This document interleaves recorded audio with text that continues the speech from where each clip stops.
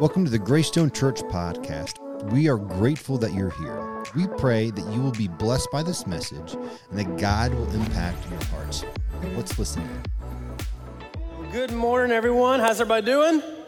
Morning. Yeah, okay. All right. I think there was a little more excitement this service because the earlier service, time change and everything like that. So I know you guys are here this morning. I'm excited. My name is Alan, and I am the missions pastor here, if I haven't had a chance to meet you. Excited about being here this morning on this cold and chilly time change morning. And we're going to be continuing our advanced series. I love that bumper. It gets me excited every time I watch it each Sunday morning. And we're going to be going through the book of Acts. So if you guys have your Bibles, you can go ahead and turn to Acts chapter 13. Again, for those who don't know me, this is a picture of my family, so I can introduce them. This is my beautiful wife, Allison, my kids, Nora, Drake, and Crew. And so I tried to tell them a little bit about the time change last night, and my kids, like, hey, guys, if y'all could just sleep a little bit longer, that'd be awesome. That'd really help us out. And I think out of spite, they woke up about 30 to 45 minutes earlier than they normally do. So it is going to be a great morning for my wife because I was leaving. But I know some of you guys probably felt the same thing, trying to challenge and encourage your kids, but, we love them. So, that's what's going on in my life. And again, that picture, I'll talk about that in just a couple moments. But we're going to be looking at Acts chapter 13, verse 2 and 3. And again, this is continuing our series through the book of Acts, through the early church, and just kind of seeing this cool stuff. So let's check this out. Verse 2, while they were worshiping the Lord and fasting, the Holy Spirit said, "Set apart for me Barnabas and Saul for the work to which I have called them." Then after fasting and praying, they laid their hands on them and sent them off. So here, God says, set apart for me Saul and Barnabas. And if you guys are just joining us, you haven't been here before, Saul and Paul. Saul, that was his name, and then he was converted to Christianity, and now his name is Paul. And so you'll kind of hear those kind of work in and out. But God is sending them out into the world to proclaim the good news. So what do they do here? When they get this call from the Holy Spirit, what do? Do they take a year to pray about it? No. Do they form a committee and say, hey, let's think about this? No. Do they raise support and do all these other things that a lot of times we encourage people to do? No. What do? They go, exactly. They went. They were prayed for and they went, and they had a kind of a semi-game plan, but they went. And I'm not saying don't plan, or when God calls you to do, don't plan and do that kind of stuff. Yeah, we need those, but sometimes trying to have the perfect plan will handicap us from actually going to what we need to be doing. Because my wife says that my love languages are a good plan and efficiency. I don't know if there's any other guys out there like that. Like to have a good plan, and if we can do it efficiently, man, I'm with you. Let's get it done. But sometimes we try to plan too much when God calls us to something, but instead, Paul was compelled to go. His life had been changed because of Christ, and so he wanted to go and tell everyone about this plan. This actually reminded me of a story when I was reading this story right here in the Bible. This reminded me of my story at Thanksgiving. We can throw that picture back up of my family. This was us down in South Georgia at Thanksgiving. You guys see us in the foreground. Y'all see in the background. See what that is? That's a pond. Okay, I'm coming to that. Okay. So we're down in South Georgia, down in Moultrie, Georgia. I got some my cousins and my aunts and uncles live down there, and we were down there during Thanksgiving, and it was an incredible time. We had a blast. It's a beautiful piece of property. There's multiple ponds down there, and my kids are driving this Power Wheel. They had a blast with their cousins, and it was just an awesome time, right? So we had lunch, and it's about 2:30 in the afternoon. We're doing the wrap-up talk. You guys know what I'm talking about. We're leaving in like 15 minutes, okay? So, this was great. I wish we could do this more often, that kind of stuff. We all do it. And so I have my back to the kids, doing the great dad life thing right here. I got my back to the kids. They're over there driving the Power Wheel. And I'm turning around. I'm here talking to my aunt and uncles and my cousins.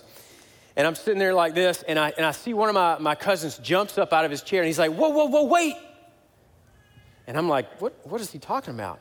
And I turn around like this just in time to see my two youngest boys right there driving this Power Wheel off into the pond.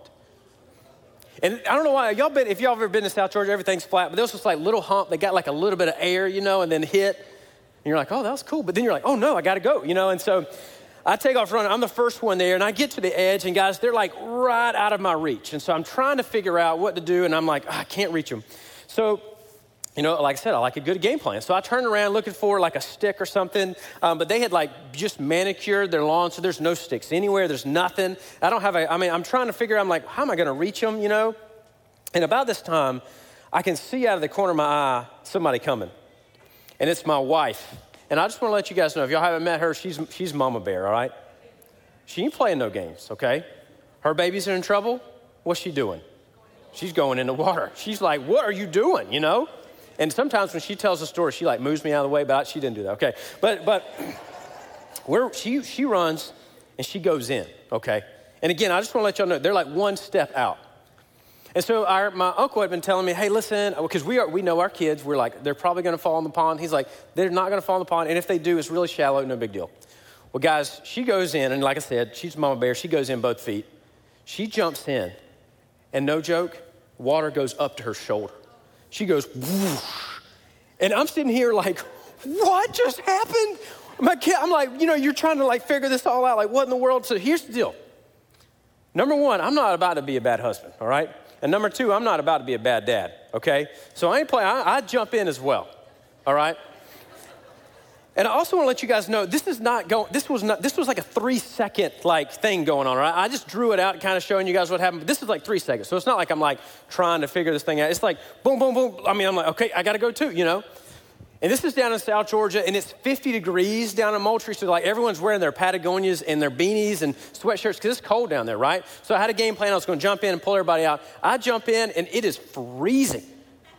And my brain immediately goes, what are you thinking? And I'm like, I don't know. I'm trying to help people. What am I doing, you know? And so then I was like, okay, we got to get it done.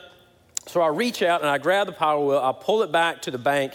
For some reason, I look up, and it's to my chest as well. I'm going to tell you that. I jump in, it's to my chest, and there's like a false bottom. It's just kind of, I'm slowly sinking as well as I'm trying to do all this. Like it's awesome, you know? And so I'm trying to get them out. I grab the kids. I'm like throwing them out on the bank, okay?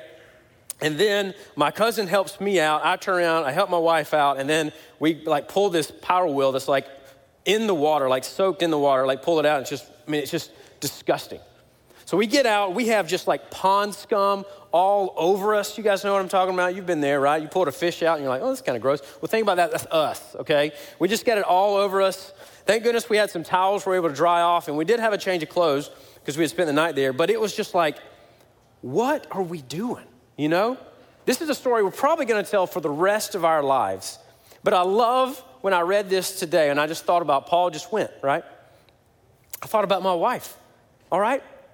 She didn't care what was going on. She didn't care what was in that water, right? She just went. She was compelled to go. Her kids that she loves were in the water, and so she just went for it. And again, like I said, my wife loves to tell that story to other people as well. And she loves to say I was on the bank for like minutes, but again, I just want to make sure it was like 3 to 5 seconds max, okay? So if you hear her tell that story, call her out. All right. So she was compelled to go. Yes, we need a plan, and we need to get a game plan of what we're going to do, but sometimes we just need to go for it. So they begin their missionary journey. They head to Cyprus, and only 8 verses later, Paul and his buddies, they run into opposition. And I think this is where a lot of us would run, right? We might ask, but God, didn't you call me to this? This should be easy. It should work. Where are you, God? You were the one that called me to this, and now there's opposition? Because we want it to be smooth sailing.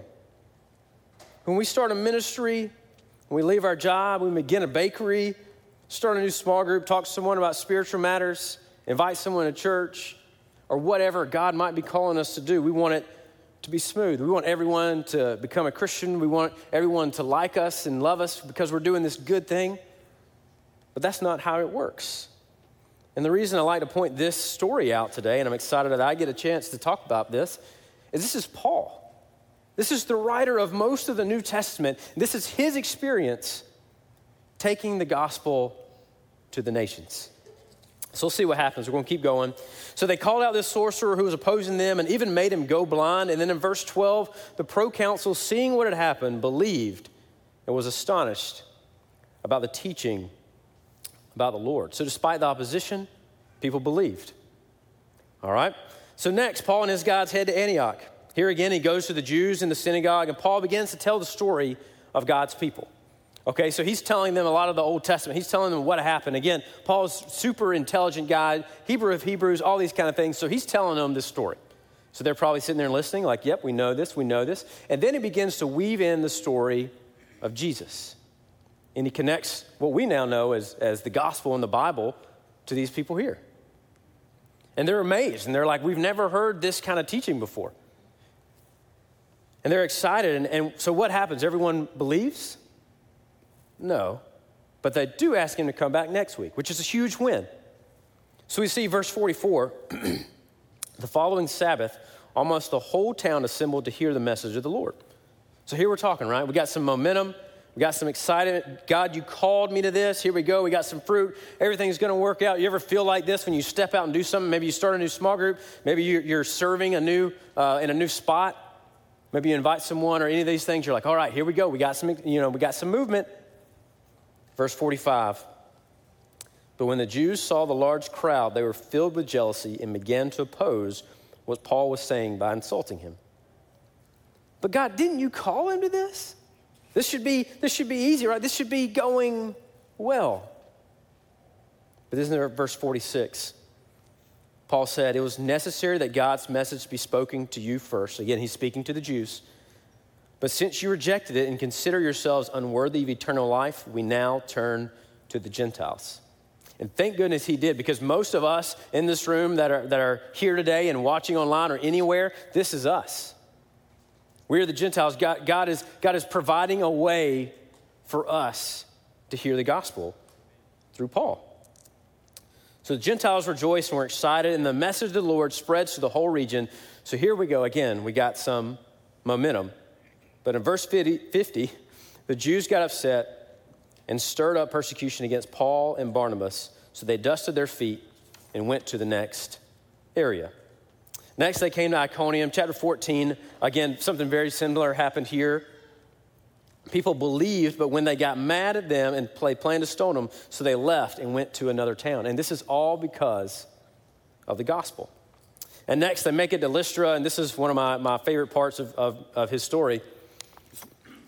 They make it to this place, Lystra, and they proclaim the gospel. They even heal a man. And then in verse 11, they say, the gods have come down to us in the form of men. So the people here see this stuff, hear this story, and they think that Paul and Barnabas are gods. There's even these priests that had like temples to Zeus and Hermes and all these other gods. They're trying to sacrifice. They're walking around behind Paul and Barnabas trying to sacrifice to them. And Paul and Barnabas are like, what are you doing? No, that's not what we're doing.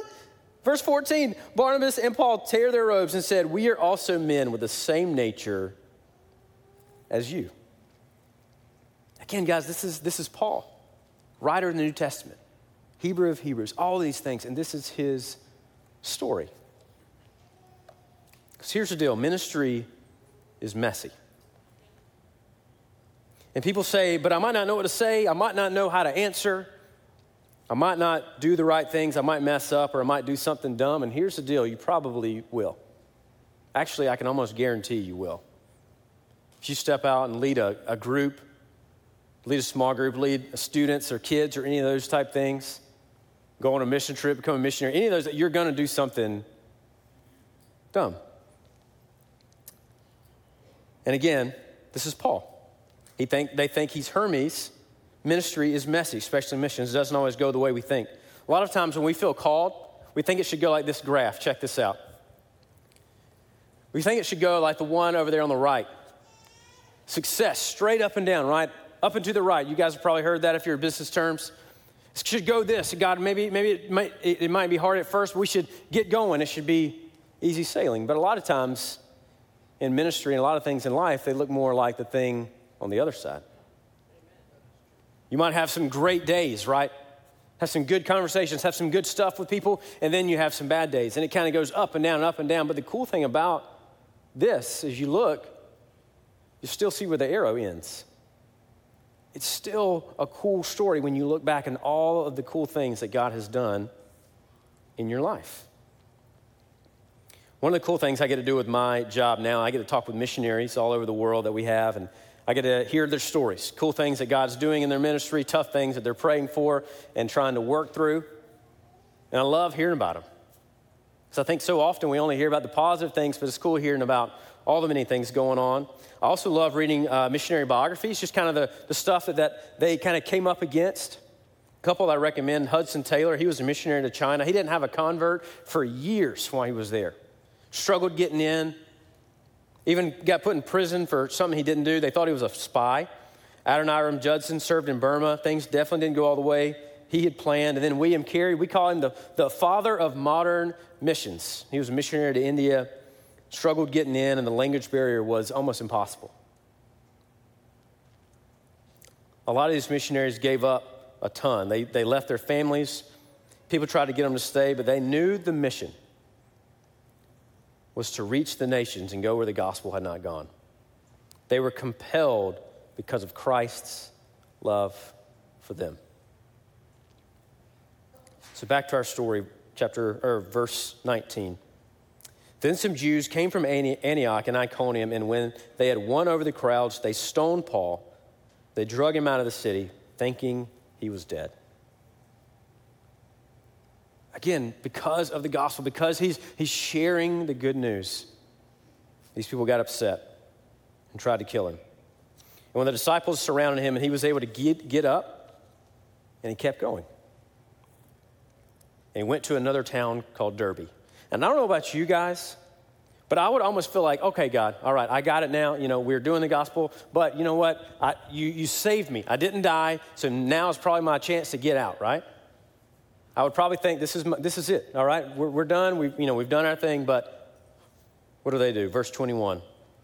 They had gone to Derbe, and when they preached the gospel to that city and made disciples, they returned to Lystra and Iconium and back to Antioch. And I want to think, when I read this, I'm like, really? These are the places that tried to kill you, Paul? But you went back. Who would do that? Who would go back to the places that tried to kill you? But here's the deal. This is how the early church was planted. One church at a time, one person at a time, one city at a time. And Paul went back to these places where he had been pushed around and even left for dead. And why? Because Christ's love compelled him. His life had been changed forever because of Jesus, so he wanted to go and tell other people.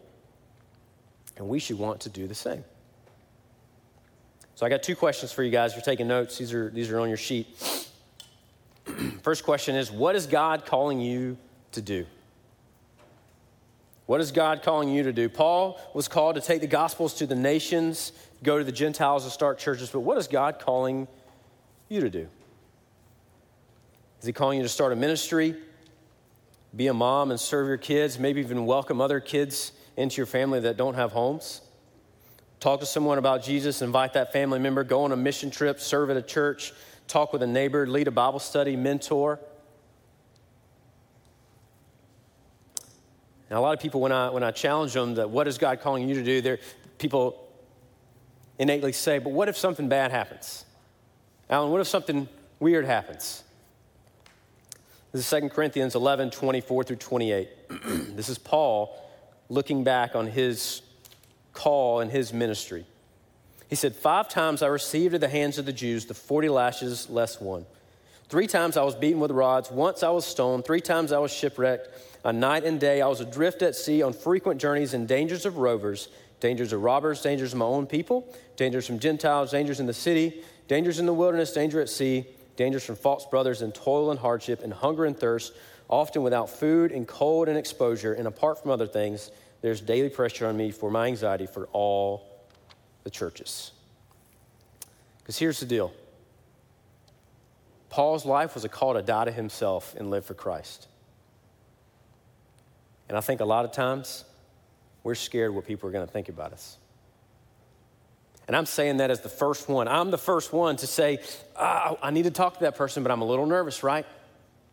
What are they going to say? What are they going to think about me after I leave? Are they going to talk about me weird? Or are they going to now view me in a different light if I encourage them to go to church, or if I ask them how their life's going, how can I pray for them? Number 2, is God's mission bigger than our mission? Is God's mission for your life bigger than our mission? And this is tough for me as well, guys. I love to have a plan, like I told you. One of my love languages, right? But sometimes God has a bigger plan and a bigger mission than for me to live a comfortable life. And sometimes we need to just go for it. We need to take calculated risk, have a plan, but we need to go for it. And just like the story I told of my wife jumping in, I hope you guys will kind of formulate it in your mind. Think about that. Anytime that God is pressing on your heart, maybe it's to talk to someone at Kroger, or maybe it's to talk to someone at work, or maybe it's to encourage someone that you just do everyday life with. And that God might be prompting you to do that. I pray that you would remember that story of me jumping in the water. Because we were compelled, right? When we love someone, we should want to help them. And I don't know if you guys listened to the podcast. The podcast this week was great with Pastor Jay and Davey Pollock. They encourage us not to be passive. They said, don't be passive, but to go for it. And I think so often we play that passive card, right? Well, maybe that's somebody else's call. Maybe that's somebody else is going to do that. But if God's impressing upon your heart, I encourage you to go and challenge you to do it. Because it's worth it to go, whether it's next door, across the street, to the next town, or even overseas. Because Christ died for us, we should want to live for him. So I want to wrap up with this story here today. You guys have probably heard this story. If you've been in church at all, this is a common story with missions, but I think it really brings home the point of what I'm talking about today. Well, there was this man, he had went on a vacation. He was on this island. There was a terrible storm had come through the night before. And so in the morning, he got up early and went onto the beach just to kind of assess the damage. When he got there, he saw there were thousands of starfish all across the beach. And he was just like, oh my gosh, I can't believe all of this. This is terrible. What are we going to do? And he looked down at the ocean and he saw this little boy next to the water grabbing something and flipping it into the water. And he went down and said, hey, son, what are you doing? And the little boy says, oh, I'm helping these starfish get back into the ocean. And the man turned around and he said, look at the beach. There's no way that you can get all these thousands, maybe even 1 million starfish back into the ocean before the sun gets them, before birds and seagulls and all these things get to them. And the little boy sits there and hesitates for a second and looks back down and bends down and grabs another one and he throws it into the water. And he looks at the man and says, well, I helped that one. And I love the simplicity of that story. Because I think so often in our minds, and when I talk with people, we get so wrapped up in the plan, or we get so wrapped up in the thousands, or even the millions or billions of people that need to hear the gospel, we forget about the one. We forget about the one. We know in Ephesians that God has called us for good works, that he has imparted on us opportunities, again, to step out, encourage one another, and invite someone to church, tell someone about Jesus. But I think so often we get so wrapped up in the plan, or we're worried about what we're going to say, what are we going to do? We forget about the one. And just like that little up and to the right kind of thing I was talking about, the success story, when you just step out focusing on the one for 30, 40, or even 50 years, think about all the people that you can impact. Here in this community, where you live, near your house, your neighbors, at your workplace, whatever it might be. Again, Paul's call was to go start churches, take the gospel to the Gentiles. What is God calling you to do? Maybe it's just a step. Maybe it's just to get going. Maybe it's just to talk with someone. Reach out to a friend, reach out to a neighbor, reach out to a family member. My challenge for all of us in here today is to not give that to someone else. Not to try to say someone else will do that. That's someone else's job. That's someone else's call. No, that's what God has called us to do. And again, I don't know what he is calling each and every one of us to do, but I encourage you and I challenge you to go for it. Just like Paul did right here. And just like, again, my wife going after her kids, I challenge you to go for it. Don't be passive. Don't get bogged down in the plan. Don't get bogged down in what's going on around you. I know we're busy. I know we have life and all those things, but God is calling us to reach out, and he's calling us to go for it. So let me pray for us. Father, I'm so thankful for your word. I'm thankful for your church and the opportunity that we've heard about the gospel. Lord, thankful, Father, for these verses, God, as a Gentile myself, that we're so thankful that again, you sent Paul to reach the nations. And Father, we can always think about our own life and think about who has shared Christ with us. And we can always point back to them, and I pray, God, that we wouldn't let it stop with us, but we would continue the mission. We would continue to tell others about Jesus. And whatever you're calling us to do, Lord, that we would go for it. I know that we have a lot going on in our lives. We have kids, we have a job, we have a house, we have a car, we have all these things. But Father, I pray that we would step out and go. Don't let a plan, don't let our own fear, anxiety, or any of that, or worry, any of those things hold us back. But Lord, I pray that whatever you're calling us to, whether that's, again, to serve in the church, go next door, go overseas, maybe even start a church, plant a church, or any of those kind of things. Father, I pray that we wouldn't hesitate. But like Paul did, Father, I pray that we would do that. In your name we all pray. Amen. Thank you so much for listening. For more of these messages or info on Greystone Church, feel free to visit our website, greystonechurch.com. We pray that you will have an amazing day.